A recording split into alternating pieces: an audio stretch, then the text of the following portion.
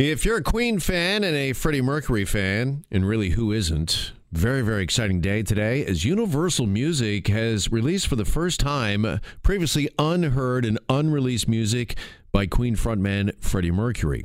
Now, this song originally recorded back in 1986. It's called Time Waits for No One. Have a listen. Time waits for nobody.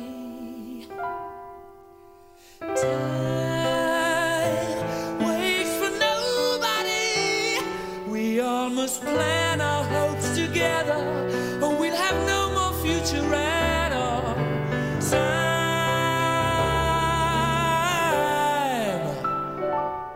waits for nobody. Yes. I'm going to call it brand new stuff because it's never been unheard of material from a Freddie Mercury. A video to accompany the song also released today, unseen performance footage of a Freddie Mercury recorded in London back in April of 1986. Here's music expert Eric Alper. He joins us here on Global News Radio 640 Toronto. Eric, you excited about this new Freddie Mercury?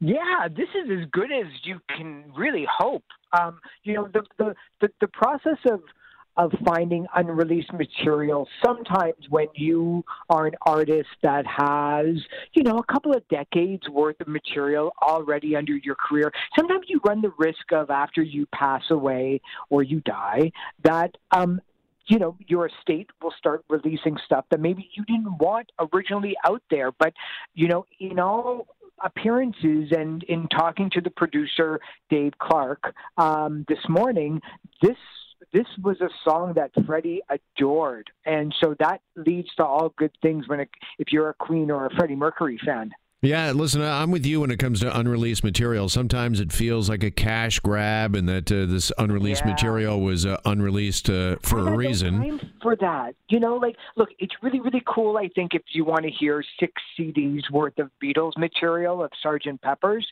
but my brain tends to think, everything is off. And, look, I have an opinion, you have an opinion, we're both kind of smart people. My guess, though, is I'm going to defer to Paul McCartney and John Lennon on this, and I kind of defer that attitude of Freddie Mercury, even though that he did release this song before with a video that accompanies it to Top of the Pops back in 1986 when it was first released. But I think that this version of it is I think that if he heard it, without all of the bells and whistles except for piano and his voice, I think he'd be pretty stoked at it. Mm-hmm. Because, when I hear it, I just hear those vocals, those powerful vocals of Freddie Mercury, and this is the power of music. It just takes you back, doesn't it? Yeah, absolutely. Especially because, back when they recorded this was done with 96 tracks. So that means that each track is a voice or an instrument or just a level of music that you hear. In Abbey Road, they never went below 48 tracks. So even the Beatles, or the best of artists, only had 48 different kind of channels in order to kind of put this music on. They doubled that with this one. They did 224 tracks and then doubled that. So it's kind of like, wow, it's not even a mystery of how this song got made, but then by stripping all of that out, except for Freddie's voice and the piano, I think that's sometimes the best part of Bohemian Rhapsody is just when it's him and his piano. Yeah. Let me ask you this. Is this a good news or bad news thing for the band, for Queen, who has been touring, of course, with Adam Lambert, because their name's back in the news, people are talking about them, but, and this is a big but, this just makes me miss Freddie even more. Yeah, I think that if you're Queen, you probably have hit a level of stardom and fame and money in the bank that you are well beyond this could hurt us or make us miss people even more. I think I don't think it's a coincidence that this song came out right after Bohemian Rhapsody and the band is on tour. But I also think that it's a standalone feature that we might see a few more of this. I'm sure at the record label Universal, they're going through the vault. So I'm positive to say, well, what else can we do without damaging the reputation of the greatness that is Freddie Mercury? Yeah, and do you think when it comes to other artists, it's just it's a matter of time, and timing is so important when it comes to show business, of course. And I'm thinking of like Michael Jackson, Whitney Houston. I mean, it's been decades since we lost Freddie, and as time passes, it doesn't feel as much of a cash grab maybe by the estate as it does. We just want to remember these artists.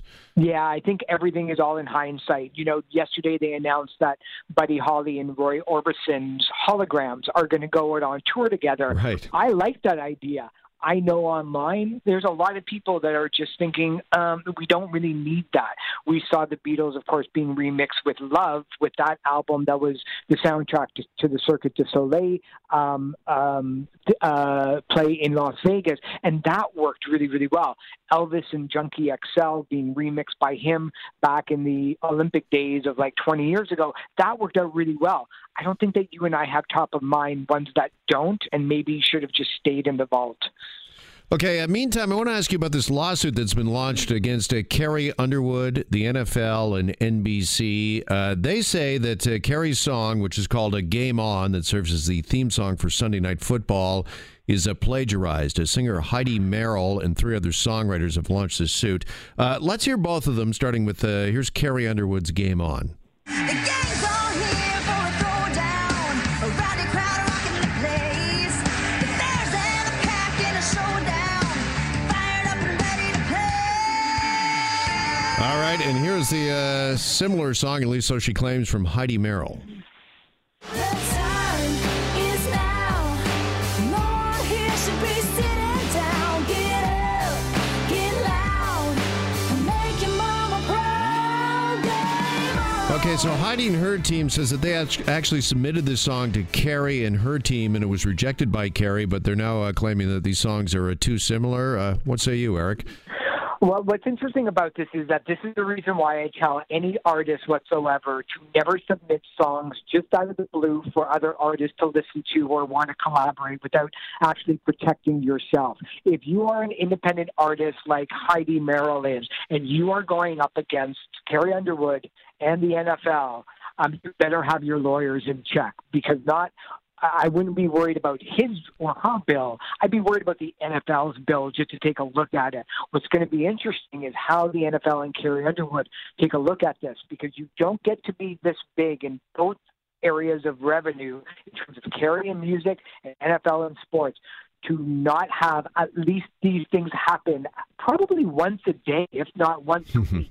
And they just might actually pay off a little bit of money to Heidi just to make her go away. That's not unlikely. Yeah, let me ask you, because I get about 30 seconds. If this goes to a court, how would a judge or jury decide this? Would it be like, is the baseline similar, the words, the phrasing? Is there a formula? All of that. Yeah, you can't really copyright a title or the feel of the song, but you can definitely go based on chord progression and the way that the melody and the way that the words are laid out. It's not quite a slam dunk from what I hear so far, but stranger things have happened in the court of law. All right. Eric Alper, music expert with us this afternoon. Eric, appreciate the time as always. Thanks, pal.